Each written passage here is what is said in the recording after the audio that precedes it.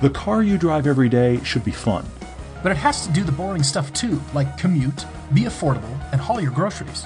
You can have both, and we'll help you find it. I'm Todd. I'm Paul, and this is the Everyday Driver Car Debate. I had an interesting moment this morning on my commute. You did? That I actually haven't even shared with you yet. No, you haven't. We talk about, and people have actually asked, somebody ironically asked the question, this is me teeing it up here. Somebody asked the question, hey, any fun stories from getting pulled over? So, you see where this is going. And I've also joked about driving an orange teenager's car. All of this converged this morning. Okay. So let me tell this story. So I headed out. Yeah, I headed out to my my on-ramp for the freeway, which Paul knows how much I know and love this on-ramp. It is actually perfect. I've told you should buy cones. I should put a cone in at the apex. I'd be curious, actually, if I put a cone at the apex of my on-ramp, how long it would sit there before somebody would move it. It may be a while. I think they'd stay there a long time, and you just clip the cone every time you get on the freeway. I think you should. It's a fantastic increasing radius corner. It kinks right up front, and then it opens toward the freeway. Your birthday. I got you traffic cones to put at the corners of your apexes on your favorite on-ramp.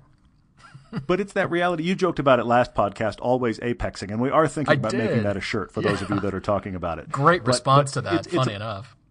Yeah, it's a perfect on-ramp because it allows me to practice heel-toe downshift. I mean, I'm always trying to practice anyway, but you can come in straight.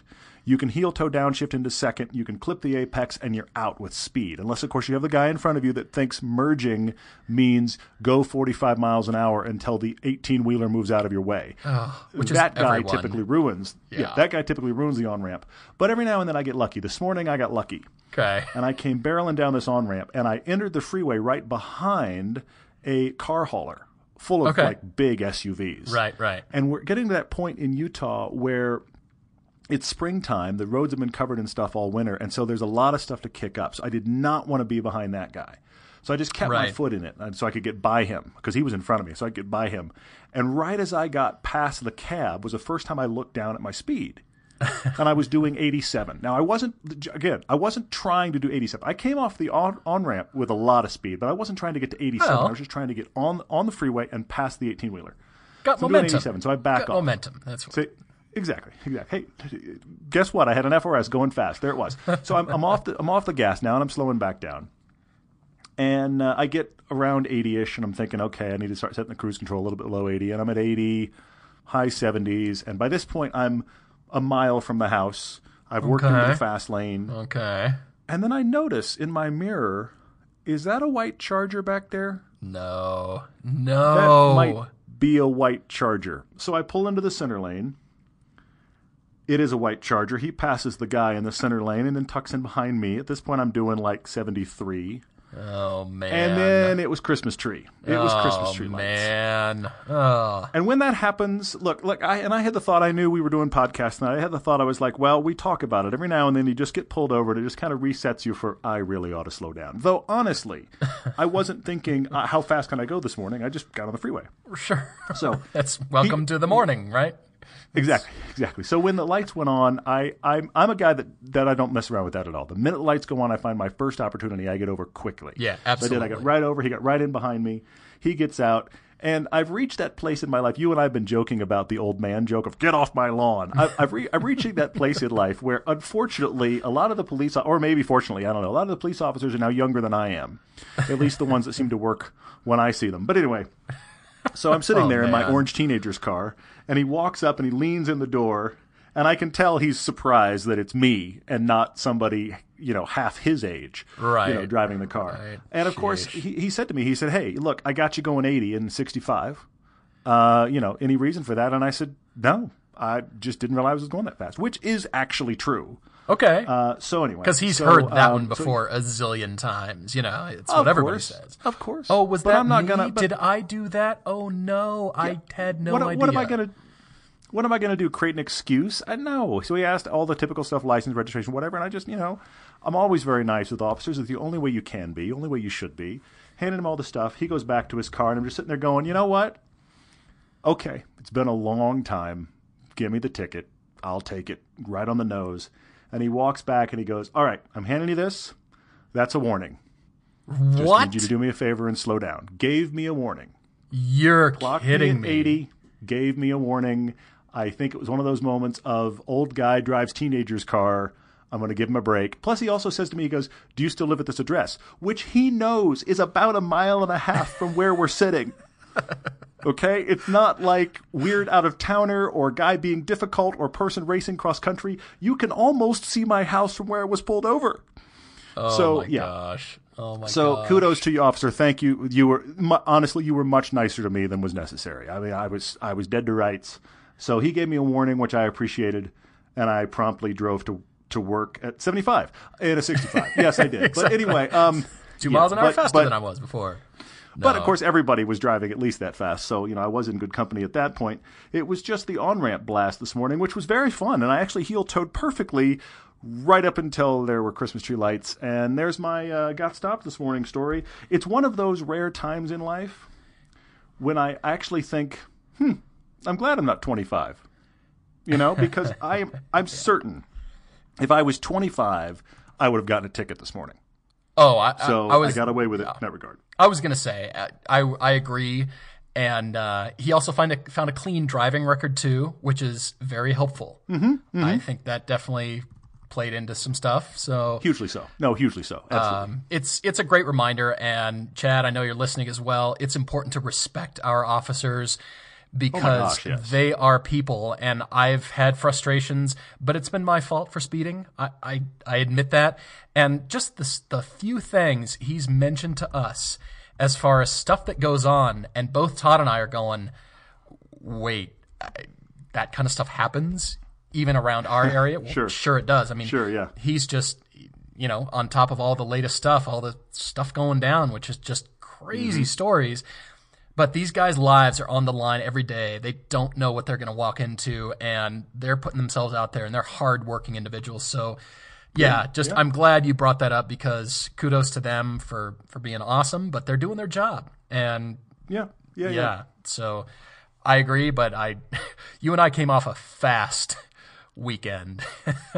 We did. We came off a very fast weekend driving the Alpha and the M3 in the middle of nowhere. Just saying. But that could have. I hit that apex perfect this morning. I hit that apex. I was on it. Did you tell him that? Downshift was good. Did you see the cones back there? I nailed the apex.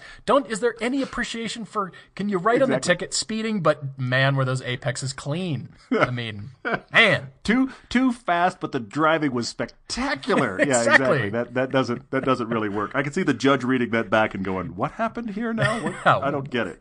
What's all this now? Anyway, so that was my morning, which started off, it was just a reality check. That's what it was. It was just a reality check of, okay, all right, fair. I do find it somewhat satisfying, though, to see the printout that the officers have, because they have a printout now. They've sent it the officers have. It sounds ridiculous, but I just like being able to see that when they have car color, it says orange. I just love that it says orange. I mean, I'm just thinking, it's not silver or white or black. I pulled over an orange car this morning. Orange. It's ridiculous, but I love it. So obviously we talk a lot about taking good care of your car. I mean, we joke with you about certified Paul owned and stuff. But, there's various people, for everybody that's listening. Some of you are only under warranty and never work on your car. Some of you are taking engines out for fun.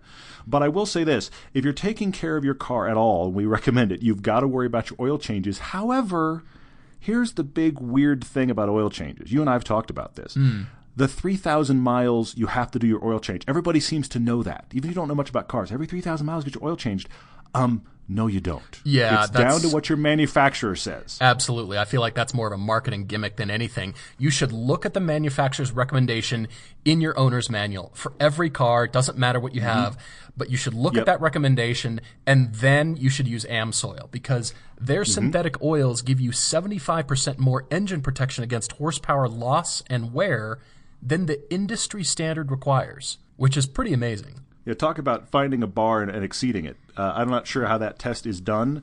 No kidding. I mean, they're even talking about how their Signature Series oil can last up to 25,000 miles. Don't do that, by the way. Whatever your manufacturer recommendation is, exactly. It's not 25,000 miles. So that means this oil is outlasting that, which is awesome from a protection perspective. Absolutely. And they have the manufacturer recommendations for the Porsche A40 standard, which is fantastic. And you brought it back to Porsche. Of course you did. Yes, I had to put throw it in that in Porsche. there. Of course you did. AmSoil are friends and sponsors of the show because they're obsessed with quality just like Todd and I are. You've heard Todd and I talk about the quality that we go to and the lengths that we go to for just the filmmaking procedures. Well, that's why AmSoil is part of our show now. Yeah, and as you're looking for your car, you want to know what oil to use, they've got a great website, amsoil.com. You can look up your specific car. They'll say this specific oil. Any independent mechanic can do it for you, or if you're DIY, you do it yourself. That's an even better way to get your AMSOIL. Yeah, they're making it easy. So definitely pursue them. Yeah, absolutely. I mean, AMSOIL devoted to protection and with us here on the show, which is even better. Well, as you can tell, we're big into stories, and we thought for this podcast we would just answer questions because you guys continually write such great ones. We continually thank you for them. And we just thought we'd get right to them and do some more questions and have a conversation more and tell some stories because, man, like I said, the questions every week, every 2 days or 3 days, they come in and sometimes we can't get to all the ones that we want to. So no car debates for this podcast. We are just jumping right in. Lots of fun stories to tell, and this is going to be awesome. It's going to be a little bit different, a little bit of a shakeup, but I was just thinking about your story when I had the 928. I was stupider, younger, and I wouldn't say ballsier. I would say less discreet about it, I guess. That's the superb way to put it. Well done. Well stated. You know what I mean?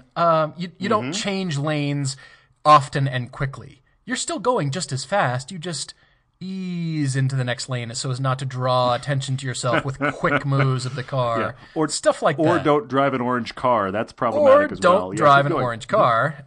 Yeah. But, I got pulled over one time. This was California Highway Patrol, and it was a rather attractive female officer. And I handed her my license with the get-out-of-jail-free card from my Monopoly set. And she laughed. And she still gave me the ticket. Of course you did. But she didn't write her phone number on the ticket. I was hoping for her phone number, but that... Oh, I hadn't heard that part of the story. I can't. That's hysterical. That's really funny. I hadn't heard that I'd part. read that somewhere a long time ago. I'd read somebody else did this. They carried the get-out-of-jail-free card from their Monopoly set in their wallet just in case, just to try a little bit of levity with the officer and just slip that in there with the license. And so I did. For a long time, I carried this card around with me. And I gave that to her, and she's like, "What's this?" Ha, ha, ha. Very funny. Here's your $300 ticket and slow down. Here comes your ticket anyway and stop driving so fast. Yeah, that is funny. But you actually made my day better, so thank you very much.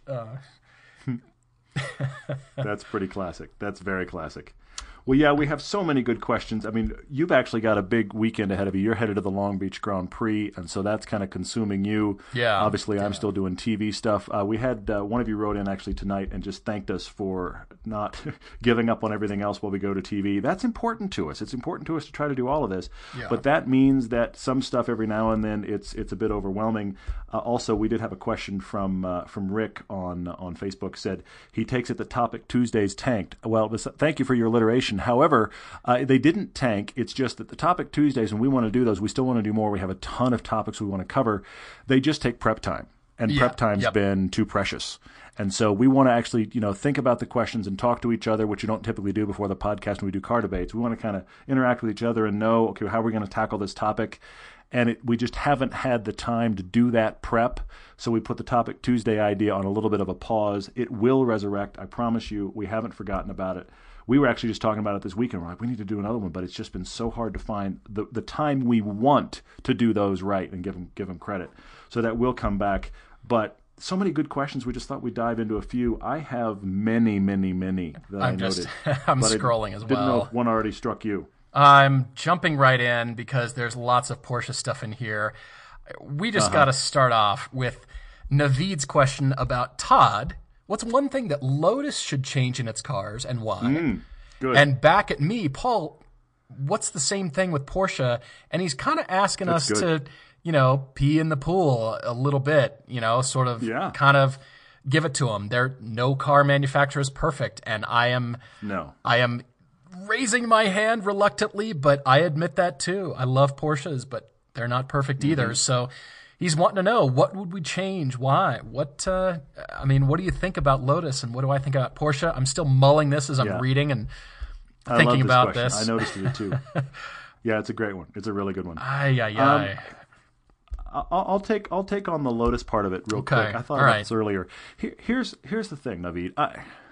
I am clearly, if you listen to the podcast for 5 minutes, you know this. I am not normal in the world of car buyers. I don't care if it's raw. I mean, the Lotus Elise, obviously, that is about as raw as interior as it gets. That doesn't bother me. I'm the guy that, okay, if I could have a BAC mono and drive that every day, I would be that guy. I admit that I'm not normal. Yes. But into that world has been inserted the fact that I'm married and I have a son. And so I have to take him to school, pick him up from school. Oh, look, I like to go skiing. Wow, those skis are really long. I want to go biking. Oh, look, my son's in the car and he wants to get drive-through. I mean, these are just realities of life. This is why we talk about all this stuff on the podcast and on our videos as well. I mean, this is the everyday part of life that just happens with cars. I obviously love Lotuses for their raw reality. The problem with them is, and look, Paul and I this last week talked about this in relation to the Lotus Elise. I love the car. And there's a part of me that still goes, Well, I'll give you the full train of thought. The full train of thought I had was, there's a part of me that wishes that the Alfa 4C was as cheap as the Lotus, because the 4C would be a serious contender for me. And Paul was surprised to hear that, because he knows I prefer the dynamics of the Elise. And I do. And I prefer the stick shift of the Elise, which I do. But the Alfa has got a layer of usability, slight, I grant you, but a layer of usability over the Elise. And if you're thinking hardcore enthusiast, which I kind of am, you're going to think blasphemy, but follow me for a second. It's got pockets to store stuff. It actually has cup holders that fit things. It's got an air conditioner that works. Yeah. When I pick up my son from school and he's got a backpack and a bottle of water and this kind of stuff, these things matter, okay? As much as I love the Elise and as much as I love Lotuses in general, what would help them, and I think the Evora 400 is getting there, by the way, but what would help them is to think about a layer of, okay, let's just go with the Evora, for $80,000, what luxury items would be assumed? I'm not saying, Lotus, please do all of them. I'm not saying that. But I'm just saying, what are the things, if I've got a buyer shopping for $80,000, what are the things that should be assumptions in the usability of the interior? That's a place that Lotus, I think, could help themselves, because you get in a first-gen Evora, and it's nicer than the Elise, but that's not saying much. And still there's those usability questions that just exist. You would sell, I mean, the truth is, the great thing about Porsches in this regard, they're not as raw and interesting, I don't think, to drive as the Lotuses. But they do this part of it much, much better. Sure. You could buy any Porsche and just use it all the time. And when you need, I know it's blasphemy, when you need a cup holder, when you just want, hey, that air conditioner works all the time. Oh, these are nice heated seats. These kind of things that are more, life has invaded my car driving world, Porsche succeeds and excels, and Lotus sometimes gets there. I mean, the number of Elises I've seen online that say air conditioner doesn't currently work. Well, when it does work, it barely works. Right. It's barely blowing lukewarm air in that case. Yeah, I can see that. And I say it from a acceptability standpoint. Look, I'll go one more step. Why are Ferraris not sold with manual transmissions anymore? Because a lot of people that wanted to buy Ferraris, I hate to say it, didn't want to shift for themselves. Yeah. So Ferrari went, okay, you don't have to anymore. We made a great gearbox, so it doesn't matter. I think that Lotus would have a little bit more acceptability and a little bit more broad range of financial success in the market if they build that. I hope that there's rumors of their SUV. If they sell an SUV, they're going to have to think this way, and that could do for them what the Cayenne did for Porsche. I'm still thinking this through, so bear with me as I parse my words here. Bear with me. Okay. I will say Porsche is not perfect, but Porsche is pretty awesome. Porsche is pretty awesome. I'm thinking of a lot of examples. I'm thinking of Le Mans 2016. Do you remember when Toyota was in the lead and they lost the lead after 24 hours with 5 minutes to go because the car failed? And Porsche was in a very, very distant second place. I mean, they were 5 minutes ahead or more, I think, in this race. They race. weren't going to come from behind if everybody kept running. You're right, yeah. Toyota was way out front, deservedly so. And so when the car broke and they coasted to a stop and then ultimately the Porsche whipped by and won the race for the 18th time, I believe. Whatever it was, yeah. Whatever it was, 17th, 18th, somewhere in there. It's a lot. I mean, more than any other manufacturer. You know, a lot of heartbreak as, you know, to be expected for the Toyota team. And, you know, they were congratulated by every team in the paddock, and a lot of heartbreak. And this tiny, cold part of me thought, yes, they deserve to win, but they didn't, because ultimately reliability still has to be there. You still cannot win based on those good intentions and the fact that you were way out front, and Porsche was going to get beaten soundly. I mean, beaten. Yeah. And I thought, you know what? A really respectable second place. Kudos to Toyota. They've got great people and great racing programs. Yeah. But the car broke, and reliability still has to be up there, and it's a test of car and driver. The car has to, you know, continue working to cross that finish line. And I think, all right, is that cold? And I don't know. I didn't want it to be, but I still think, all right, well, the Porsche kept running. Toyota didn't. I hate to tell you, but that's the difference. Not that Toyotas aren't that way. I would expect, you know, more reliability than Porsche, to be honest. You know, in a weird way. But how is this a Porsche need? I'm confused. So Porsche's winning in this story so far. Yes. So I come back to, you know, the reliability. Well, that's there. I come back to an offering of both, you know, as you're talking about, cars that they just work. Cars that meet the needs of enthusiasts. They do offer manual transmissions still. They've not gone the Mercedes route or Ferrari or... well, we just don't make manual transmissions. Now, granted, the GT3 issue where, you know, enthusiasts kind of had to scream, bring the manual back, but they did. They did. Yeah, yeah. And they make really expensive cars, and they keep going that direction. I wish for something that would reach the enthusiast more in the wallet. I guess a less expensive car without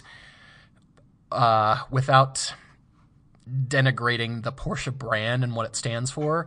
On one hand, That's good. They are aspirational cars. On the other hand, even one of the executive VPs of Porsche have said, our cars are not spec cars. Don't buy it just to hang on to, even though people are, and they've seen a massive increase in Porsche prices and all this stuff. And he's going, stop it. Drive your cars. Just enjoy them. And to the man, Porsche buyers, myself included, have found much friendlier, more welcoming, open Porsche enthusiasts over Ferrari guys. Now, if there's somebody with a Ferrari, correct me. I would like to be wrong, but generally speaking, it's the Porsche guys who are most welcoming. And so I think about all this, and they have a great offering.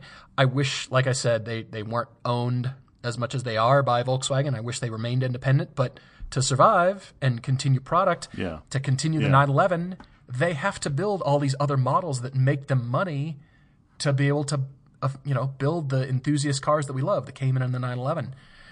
So, you know, they're in a well refined place. I hope they continue seeking the technology that will enable the connection that we love, meaning electric steering racks. The fact that you and I noted, well, there's just a raw feel in my former 2007 Cayman S that, man, and that feel, the way it connects you to the road, that where did that go in my generation? It's fabulous. It's even faster, and it just destroys the road. But a little bit of that got lost, we admit. Sure. It's still awesome as well. But, you know, I hope technology doesn't, quote unquote, drive us into that direction where it will continue to be lost. I don't think so. I don't think Porsche has an autonomous future. That's not the brand. It's all about the enthusiast. Yeah, fair. But they've got to sell cars to make the enthusiast cars. I'm ready to be corrected here. And like I said, there's not perfect dynamics. You know, I won't give away the Macan and AMG GLA review. You'll have to watch that. Yeah. We've got some different comments there, but I'm waffling. I mean, the options that Porsche does, all those kinds of things. It's absurd. It's absurd, yeah. And I admit, lusting after Porsches that are, you know what, they just shouldn't cost that much. From the late 80s, they shouldn't cost that much. Come on, people. What's going on? Well, I want to connect with something you said that I actually fully agree with. It's never going to happen, but I fully agree with it. They are a broad enough car company now that I would love to see, follow my full train of thought here, but I would love to see Porsche's GTI. And I say that because when you get in even a base Golf, the thing that Volkswagen does really well with the Golf, especially up to the GTI, is you sit in that car and you just think, this is really nice. It's got a good interior. It feels well made. I like the materials. Even if you bought yourself the base Golf. So with that thinking in mind, with their connection to Volkswagen, what would the $30,000 to $35,000 Porsche be? I'd love for it to still be rear-wheel drive, but what if you took, and I'm literally thinking out loud here, what if you took the Cayman chassis and you made something else of it for 30, 35 grand? Go directly after the Miata instead of, twice the cost of a Miata. And so it doesn't come in base Porsche flavors with 30,000 of options available. It comes as a $30,000 version and a $40,000 version. These are the options on those two cars, done. I'd love to see that car. I don't think they'll ever do it, but that would be fascinating to see what would Porsche do thinking in the GTI realm. And I'm not even necessarily suggesting a hatch, but just in that realm of car, it would be fascinating. I mean, what's the new version of the 356? What's the new version of the 550 Spider that is the lightweight, stripped down? The 914. Yeah, or the 914. That's a great one. Yeah.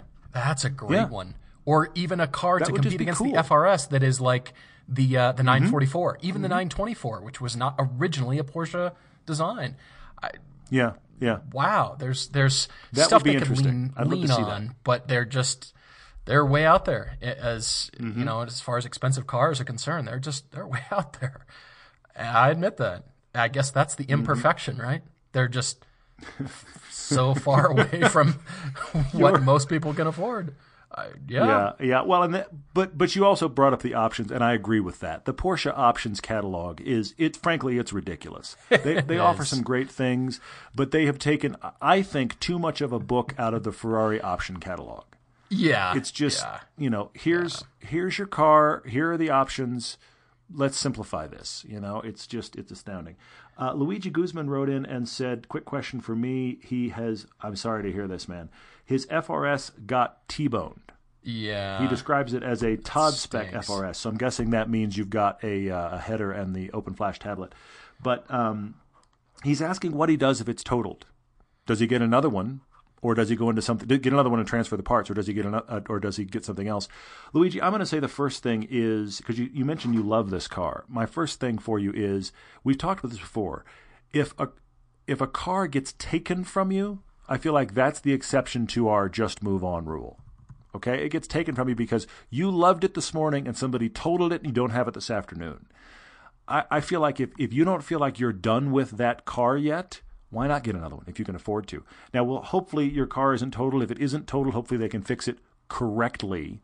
Our friend Nate in Chicago had this exact same thing happen with his FRS, and luckily he thought it was going to be totaled. He went and had his other car, his new car, non-FRS car, picked out, and then the insurance company called and went, by the way, we're fixing your car. So he had to reset his brain. But he bought a bunch of parts for it. I'm calling you out, man. He bought a bunch of parts for it for its homecoming, as he called it. So now he has all kinds of things for his FRS.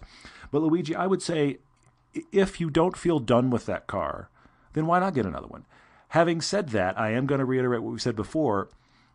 You don't have to dislike a car to get rid of it. So if this is an opportunity for you to step on and you're mentally okay with that, fine. But since it was taken, I say get another one. Why not? Yeah, I like that. I mean, if you love it, why? I mean, you could change, but it seems like he's got a lot invested in this area and still is, And he's still emotionally connected to I don't want to get rid of this car yet. Yeah. You can have a car you love and still feel like, I want something else. I mean, I'm kind of there with my FRS. I love it. And there's a part of me still going, okay, I kind of feel like it's time to move on, and I'm thinking about what and how would that happen. And yet every time I drive my car, I love it. So, but I'm already in that mental kind of move on place. Luigi wasn't. The car got wrecked. So, okay, I get where you are. So wrenching us over to Buicks, which we love to talk about, said nobody ever. Yeah, all the time. This is the Buick Pocket. No, wait, no, that's not right. No, that's not right.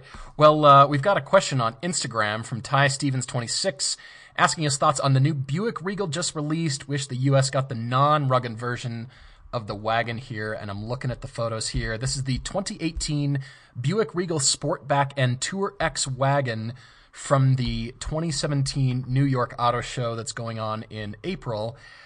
I am looking at this car. I don't quite know the backstory yet. I know that we all do. They're huge in China. I'm not big in Japan. I'm big in China. So I'm looking at a few of the photos here, and I'm noting straight off the bat this ruggedized version is what the Audi A4 Allroad is trying to do. And then I reached this photo of this wagon thing with a kayak on top. Yep. I've never associated kayaking with Buicks. Ever. Buick. Now with more kayaks. Yeah. Mm-hmm. What? And it's got the large fender flares. So here's something I learned early on as a designer, that the emphasis of the fenders, and this came from Kawasaki, and talking about SUVs and off-road vehicles, the emphasis and the shape that you put on the fenders can increase or decrease the ruggedized look of the vehicle. Just that alone, without any other styling. Sure. So if you really emphasize huge, oversized fenders and, you know, the style of them, the shape, all that kind of stuff, that might speak to, hey, this has more capability or less capability. And you can see that very thing going on right here on this Regal wagon.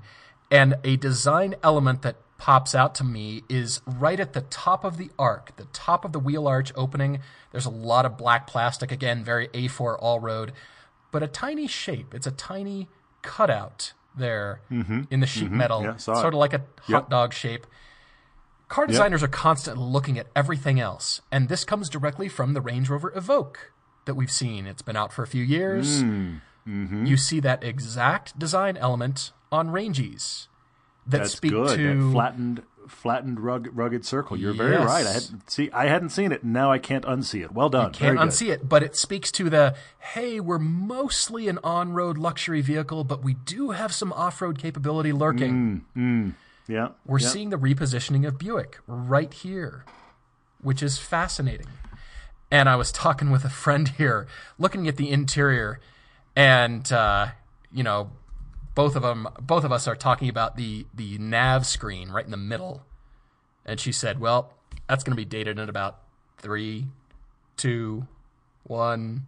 Yeah. It already looks that way. I mean, good try, but this is where we're at now. We want Buick to push it further. It's good, but Buick is searching for a design element here. They're where Kia and Hyundai were 10 years ago now because, hey, they've gotten popular. What's our look? What are we breaking into? What are we redefining ourselves as? Cadillac went through these growing pains. Lots of car companies do. They don't have the, must have the kidney grills, must have the Hofmeier kink. All these kinds of things that BMW has or whatever. So I'm seeing growing pains right now. I'm not seeing a cohesive, that's a Buick, because that could be anything, really. Yeah, but I got to come to its defense, though. I think this is fantastic looking. I applaud Buick for not just spitting out another 5-seat mid-sized SUV. Good on you for tackling. Look, I actually think this is almost more of a gamble than if Buick had done a rear-wheel drive sports car, which we all know from our discussions would not sell in volume. You went with a wagon, a full-on wagon, not a kind of a wagon. We went wagon. Now, I've also seen the photos. Actually, Car and Driver's got some great ones of the non-rugged version. This looks sleek and awesome and modern. I love the look of this. I hope we get the non-rugged version in the U.S. I'm not holding my breath, but I hope we do. It's talking about an all-wheel drive model with nearly 300 pound-feet of torque. Interesting. This story is a good story. Now, enthusiasts everywhere that have always, and I am also calling out car journalists first, if we're going to get all excited about wagons, somebody's got to go buy this. But at the same time, how much more interesting is this, I think, than the constant parade of mid-size, small CUV SUVs? It's essentially an egg with a slight ride height increase. This is so much more interesting, but it is going to suffer in the U.S. from the, oh, but it's a wagon. Have you looked at it? This is a great-looking wagon. I am shocked at this from Buick. I think the stats on it are really interesting. I mean, I would have expected 220 horsepower and 180 pound-feet of torque. No. 300 pound-feet of torque in a nice-looking family wagon. I'm sorry, when are we driving this? I think this is good news. I really do. I'm liking the ruggedized version more, personally, but I'm not feeling like the styling works on the sedan. I do agree with you on the wagon here. I'm digging the wagon, and I think what I'm hearing you say is this is a throwdown, the resurgence. Maybe if they do bring it to the U.S., that this is, useful. Wagons are good. This could be useful. Well, I mean, you grab a Volvo, their wagon 60 or 90. You grab an all-road, and you grab this, and you grab an Outback, and you go drive the heck out of them. And we talk about which one's best and why. And one of them's a Buick. Really? I mean, that fascinates me. That story right there. And I also think it's interesting that in the sedan version, which I agree with you, I don't think works as well. Something's but off they've done that there proportionally. They've done that prior Mazda 6 styling thing. You know, Chance had a Mazda 6, and it was the sedan that is actually a hatchback. So is this. It's a sedan, but that's actually a hatchback. So that completely changes what is required from a styling perspective. I don't like it nearly as much as the look of the wagon, but I think it's also fascinating that they decided to go with not a traditional sedan offering, a hatchback sedan offering, which I don't think I've ever seen other than that Mazda 6 generation. So that's pretty cool, too. I mean, honestly, kudos to... This is a sentence that I've never uttered. Are you ready? Kudos to Buick for doing something this bold. There it is. Wow. I mean, because usually I see Buicks and all I see is a rolling apex. I mean, they're rolling chicanes. That's just something to cut off on the freeway. It's just... I mean, we liked the prior Regal, which of course was an Opel, and we didn't get the full coffee version of that. But this is, hey, you know what? I'm intrigued. I genuinely am. All right, I'll give it that. A wagon, yes. Sedan, proportions are a bit off. The sedan's not working for me. The wagon's working for me like crazy. Look, they're never going to do this, but put a somewhere in the GM lineup V8 in this and a 6-speed, and I like this better already than the CTS V wagon. That's never going to happen. I'm completely dreaming here, but if we talk about Franken cars every now and then, yeah, we do. Let's take a V8 from somewhere else in the GM lineup and a 6-speed, and let's make that car awesome. All right, jumping into more questions off Instagram from Photobatic about the 124 Abarth. He said, I feel like you've talked about this already maybe, but when are we getting some wheel time with this new the Fiat 124 Abarth? And speaking of such, makes him wonder about exhaust noises as well. Well, yeah, us too. We've got plans over the summer to drive the 124 Spider, not the Abarth yet. That car is in the Los Angeles fleet, and I would like to do that, but we really want to get in at least any version of the 124 and put that up against the Miata RF. That's going to be... Talk about Miata alternatives, yep. Definitely on our minds as well. So it's going to be soon. We do have the 124 Spider. The Abarth is... that's got to be up there too, though. So coming soon. We'll just put it on there. We'll say coming soon. But yeah, I'm very intrigued by that car, especially after... the accolades that I've been reading that car's getting, just because you can hang on to speed, it seems like. I mean, we love fast cars, but, sort of like your FRS, the more speed you can hang on to, kind of the more fun it is to drive, you got to work for it. So I think so. I think the working for it is interesting. I've already said a couple times in this podcast, I am not normal, but I do like having to work for the fun in a car a little bit, which actually relates to yet another question that we had here. Would you rather, if you live in a flat, boring place, Austin writing in, with no corners, would you still get satisfaction driving a lighter, nimbler car like the FRS, or would that move us into a preference for heavier, more powerful cars? Austin, I remain strange. The thing about a small car is, even if you've got straight roads, there's an engagement, there's a dart through traffic. It feels small around you. There is a middle ground here, I will grant you. I mean, I grew up in Houston, land of the straight roads. There's a middle ground, I grant you, where when you have no real corners except for on-ramps. And by the way, in Texas, you want to see spaghetti on and off ramps. The tallest thing in most cities in Texas is the on and off ramps. The freeway interchanges are this big spaghetti thing that goes up 6 stories and crisscrosses. Dallas Those are kind of cool. Those are kind of cool until they freeze over and everybody slides down both sides of them. Prior to that, they're very cool. But here's the thing, Austin. If you live in somewhere flat and boring, my question to you is, if you have something crazy powerful, let's just go there, Hellcat, how much of it are you going to get to use? Because I don't care if it's flat and boring. You're not going floorboarded on that car for more than a couple of seconds. Otherwise, you're now at arrestable speeds. So I still think there's something satisfying about getting a car that you have to kind of wrench the fun out of, and you discover that it is fun because it feels small and chuckable and just interesting. There is a thing where if everybody, all you're doing is foot to the floor and you drive an FRS, you're going to feel a little left behind. I get it. I think there's a middle ground where the car needs to feel a little more powerful because all you're doing is straight roads, but crazy powerful you're never going to use. Yeah, I mean, as you said, I think there's a balance here.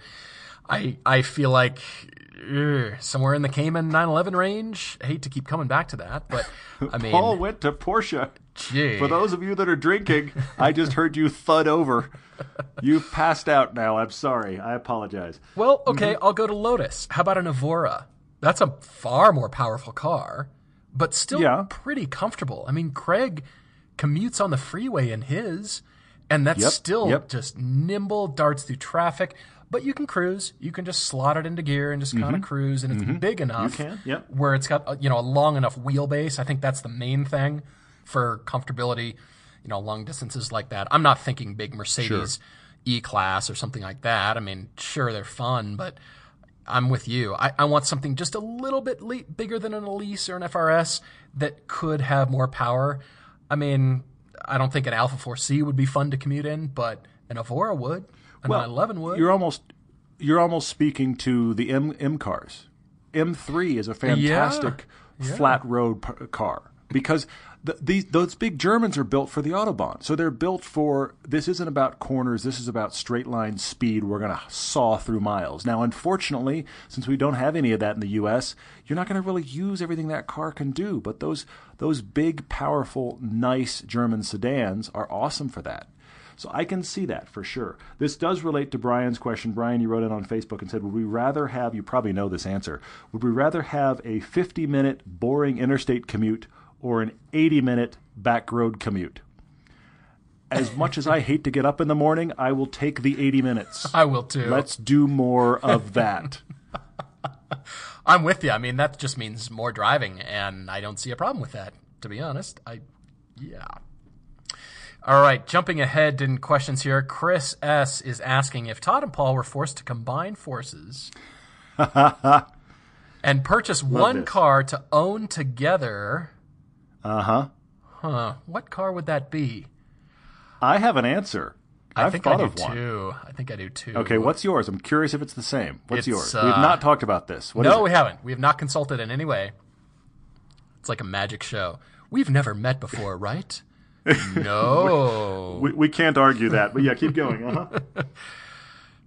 I'm going to say it's the Alfa Romeo Giulia Quadrifoglio. Ooh, that is a good suggestion. I was not going to say that, but that is a good suggestion. It is rather timely, but... Yes, I could see us buying that and sharing it. I see your point.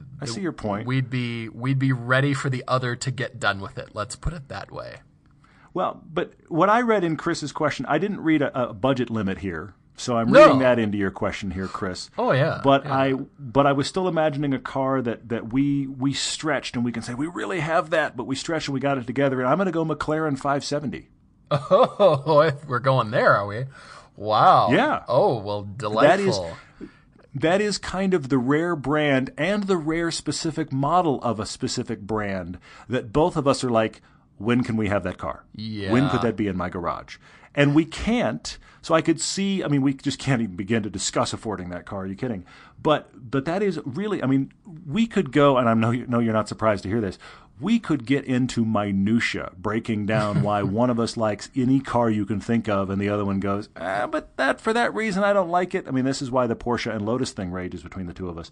McLaren, the 570 specifically, because we like that interior, we're just both all about that car. Yeah. So I think that's one we would buy and share and be thrilled.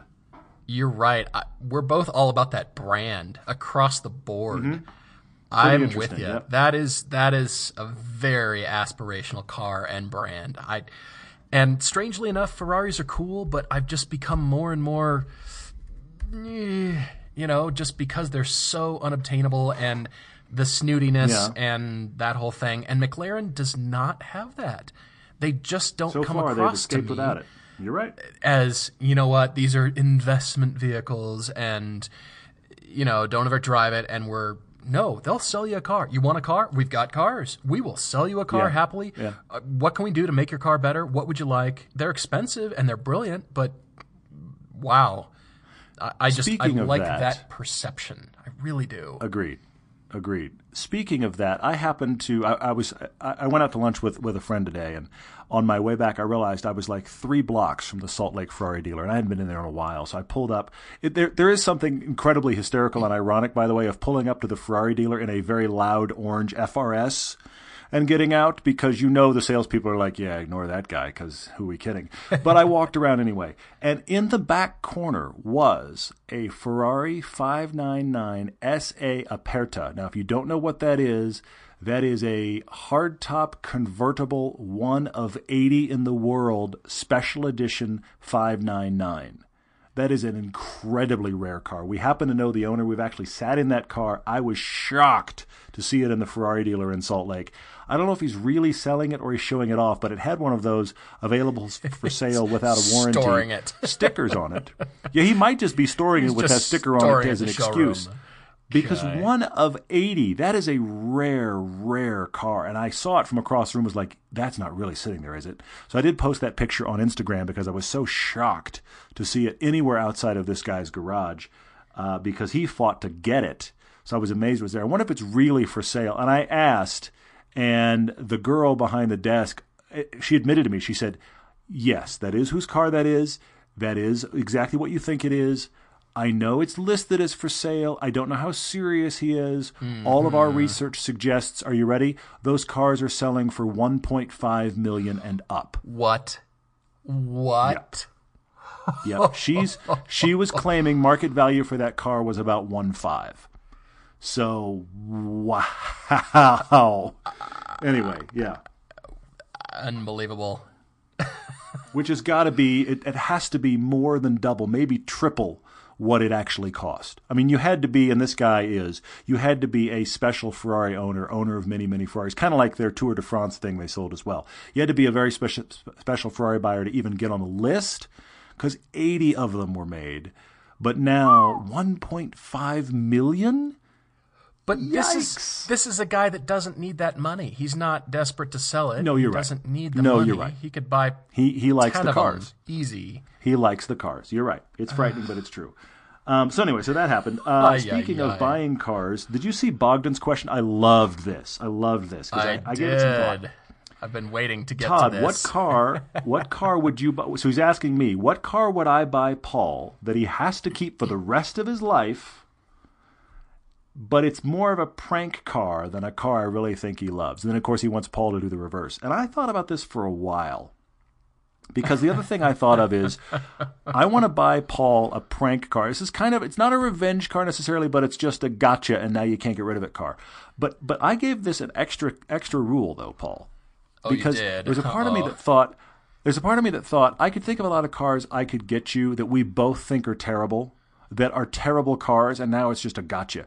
I was trying to think of what's a car that's actually a good car, but I would give it to you and you would still be disappointed. You'd still be like, really? I've got to keep that. Okay. And I thought of one. Oh, you did? A genuinely good car that I could give you and you'd just be like, but now I got to store it and I'm never going to drive it and I just don't really like it. And I know it's good and I know you like it, Todd, but I just don't care. In a Miata. I could hand you the world's nicest in a Miata and you would slump your shoulders and sigh at me and be like, I got to keep that? Really? You're right. And I would come drive it. Fun. I would just come drive it. It would sit and collect dust in your garage. It'd sit until the next time you came and drive it. That's what would happen. I'd not insure it in the hopes that it would be crumpled and destroyed and never fixed and towed away and burned. There you go. You'd have it so long my son could inherit it when he has kids. Yes, exactly. It would still not be driven. It would be your equivalent of a barn find, which, by the way, would be nicer than most people keep their actual cars they drive, but your equivalent of a barn find. Could I, plant it in the earth and call it art? You know, like the You probably would. You probably would. Spray paint it weird things. So that was my answer. Great question. I thought about that for a while, and I thought, I've got to give him something that's genuinely good that he still doesn't want. That's the hard part. I just wanted to get something that is just embarrassing to be seen in. All right. Yeah. I'm in a Murano convertible now, aren't I? Okay, keep going. Oh, that's good. That's really good. I was thinking of a Plymouth Prowler, actually, from 1997. There you go. The retro hot rod with the giant bumpers on the front, and just who drives this car? Yeah, you're right. You know what? You're right. Chevy SSR, the convertible pickup truck that was all retro when Chevy went through its retro phase, and they just work, but they, you know, they've got the towing capacity for a jet ski and nothing better. A bike. A bicycle on the trailer hitch. That's pretty much what it is, yeah. It's a convertible retro factory hot rod. You're right, that is actually worse than the Prowler. The Prowler has a little bit of, I can't believe they made that. The SSR has a category of burn it with fire. I mean, it really just has that kill maybe an SSR. Thing. So, just because the ugly retro thing, and it's, what are you driving? What are you thinking? What are you doing driving this thing? Get out of that car. I know what you'd do. You'd get me the one, as much as I like bright cars, that car in yellow with the bright lipstick red interior is one of the most awful factory combinations I've ever seen. I've sat in that, actually, and thought, really? Who is this for? And apparently now, thanks to this question, Bogdan, it's for me. Or so awesome. Nissan Murano convertibles that are teal with the tan interior and maybe 28s on it. Chromed out 28s. There you go. Wagon wheels. That's what it needs. It needs wagon wheels. Uh-huh. And keep the same little tiny brakes so it has a lot of trouble coming to a halt. You know? Uh-huh. And looks absurd. Looks like a wagon. Yeah. Totally. I got to really work on my you know you want this nod, which I've never been good at. I got to really work on that if I'm going to drive either of those cars. Yeah, and what I really ought to do is I really ought to take my hair and go the full Doc Brown and actually just make it white and then drive that car. That really just brings the whole picture together, doesn't it? We're all frightened. As long as you blast Mariah Carey while you're driving, that's the only thing that you got to do. Perfect. I'm telling you. Perfect. Well, we've painted a picture there, haven't we? Many people have left the podcast now horrified. They're going to have PTSD. Stop this after crazy, podcast. Weird podcast. Uh-huh. All right. I'm going to touch more on design here, talking about... Good, please do. Talking about floating roofs from Alex Mataloni. He's asked me about my opinion on the floating roof design feature. Okay. From a designer's perspective, what does this add to the overall design of a car? The floating roof, I think you're talking about the blacked out roof, I believe, where you're blacking out just the section of the roof, kind of like the Mini. It's already a separate piece, and either that Mini coupe with the backwards turned hat kind of thing, or whether it's just completely blacked out. I believe that's what you're talking about, Alex. Like the black pillars. You see it on the big Jaguar as well, where the black pillars and you just got color on the roof. Yeah. Mm-hmm. Correct. The new Camry, everyone, will have this feature as an option. So you can get this blacked out roof that corresponds, the paint line corresponds with a feature line and the C-pillar in an effort to, I don't know. To what? Finish that sentence. In an effort to what? Yeah. Here's the deal, Alex. When you see blackout sections of a car, you usually see it down low on the rockers because it reduces the visual height of the car up to the shoulder, up to the window line, DLO and designer speak, that's daylight opening. So up to the DLO and then up to the roof line. So it's all about proportion. You're playing with, okay, I'm blacking that section out that's closest to the road because the road is dark. It's dark under the car, and it visually reduces the height of something. So you see this on Range Rovers. I'm going to the site, Range Rovers, and you'll see this a lot. That's a tall body side, and so they'll add some cladding down low just to reduce that side, to cut it down. Side to DLO proportion. On the roof, it's a choice. It's just a different kind of a thing. I don't like it on the Jag XJ personally. When the car's all black, then it actually looks cohesive. They've ruined a beautiful silhouette line. That is a long, beautiful car that would actually help. And I thought, well, if I owned that XJ, I would take that stupid black panel off and have it painted body color and stick it back on. And then it would actually look cohesive. But then, of course, you'd have the shut lines, the breakup of that panel for no reason. I don't like that. Sure. So for something like that, it makes no sense to me. Ian Callum was lauded as what a brilliant design and blah, blah. He was talking about bringing that backlight. So the rear window is called the backlight, and that's all the way across. I don't think it works on that car, and I think they screwed up the design. On something like the Camry, it makes it look a little tiny bit more sporty, maybe, and that's kind of where I think they're going. There's some sport influence combined with mostly luxury. I think that's kind of where things are going, but this is, again, just paint, and it's an option. And Camrys, sporty, only the NASCAR version, and that's not a Camry. That's a roll cage wearing a giant V8 with some sheets of Mylar attached to it that look vaguely like a Camry, and with logos everywhere. Quasi-Camry body panels. Yeah, fair point. Yeah, I get that.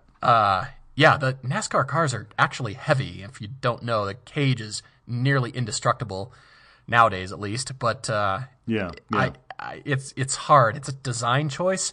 It comes out of renderings. It comes out of that adds kind of a sporty flavor. You see that on Ferraris. So you'll see the black roof on various Ferraris, the Stradales, and that kind of thing. Again, adds a level of competition, sport, something like that. Is it necessary in a Camry? Not really. It's just another choice. But from the people that brought you the spoiler on the back of a Corolla because that made it faster, that's true. It's from the same line of thinking. Let's plant that Corolla to the road. We don't want that coming off the road on its. Let's plant those rear wheels in our front wheel drive car because that's important. Yes, make sure those rear wheels don't come up. We got to keep them glued to the road. Sheesh. Yeah. So Ross wrote in. Ross always has some good questions. He wrote in and he said, what car on sale today that isn't sporty needs a hotter version more than most? Corolla RS. Corolla RS. Okay. Corolla GTS. There you go. No, it just doesn't roll off the tongue, does it? I can't keep a straight face. It really doesn't. I have one that I really want to see, and it's the Chevy Cruze. Where is the hot version of the Chevy Cruze? Because Ford has got a hot version of what car part of the market are you shopping in? You have $20,000? We can get you a hot car. All the way up to, the hot Mustang, the GT350 and the 350R, and then, of course, jump from there to the GT. They've got it covered at every market segment. Chevy, starting with the Camaro, gets you covered for a ways with the Camaro and the Corvette. But what's below the Camaro? Nothing. That Chevy Cruze is good looking. It's a well-selling car for them. I don't understand why Chevy isn't putting out a performance version of that car to give them some sort of player in that market segment. They don't have one, and I don't understand why they don't have one. I think it's market share lost. Look, it's not going to be a big selling car, but you've got the platform with multiple engines available. This isn't even a big leap. I say Chevy Cruze. That's the one I want to see. They could easily do it. They've got loads of stuff. I mean, Ford is doing that already. They kind of make a performance version of every single model they make. I know. Including trucks. I know. They're already sort of there. What about that 2-liter turbo that's in the ATS? Where's that in the Cruze? I'm just talking Chevy lineup here. ATS, 2-liter turbo in the Chevy Cruze. When can I have that? Let's make that car. That engine has to fit. It has to. Ross, I come to Honda. Honestly, I've been really ready for something hot and fun from Honda. They don't have a particular model that I think needs to be, I don't know, modified or hot rodded or anything like that. They just need another S2000. They need another something, a super competitor, a halo car that's affordable. The NSX certainly fits that, right? I mean, loaded with technology, all that kind of stuff. But this is now supercar, and it's going to be speculative and, all this kind of stuff. Owners just brag they own the new NSX. Whereas I feel like the first gen really kind of appealed. Like, you know what? I could really do that car. It's not the cost of a Ferrari. I really could get that. What is in there? There's got to be something that is lightweight, nimble, or just, the classic recipe, the British Roadster recipe that the S2000 does so well. Where is that from Honda anymore? I can see that. It'd be cool to see them come out with something else and just show their prowess in that area and compete in that area like they used to. I mean, look, we can't ignore the Honda Civic Si and the upcoming Type R. I mean, they are playing in that world, but I take your point. They're not playing in the rear-wheel drive world they used to pretty much amaze people with. I guess that's what I mean. A rear-wheel drive that's, classic. I mean, you're right. The Civic Si certainly super hot performance car, but it just it's not for everybody. Let's put it that way. It's not for the Mercedes GLA AMG buyer. It's what I mean? This is true. Yeah, okay, fine. Something a little bit more sophisticated because Acura's certainly got boredom, Vorsville, nothing as far as the enthusiast. They claim super handling all-wheel drive, but But enthusiasts aren't running to Acura. As much as we like them, this is not a brand that enthusiasts run to, and that's not their target. I totally get your point. I do get your point there, yeah. Well, I have only one more on my list. I don't know if you have any others on yours, but I have one more on my list that I first read and was like, I don't know the best answer for that. And then it struck me as, no, wait, I have the perfect answer. Oh, you do? Okay. For Linus Yates' question for Facebook. The most fun you've ever had in a car that isn't really a fun car. And I'm going to specify, Linus, you do mean driving and not other activities. So I'm going to stay with driving a car that shouldn't be fun and yet I had a blast. And I was thinking stuff through and then it dawned on me. When we were in Germany last year, we had a 9-passenger transit van. 150 horsepower.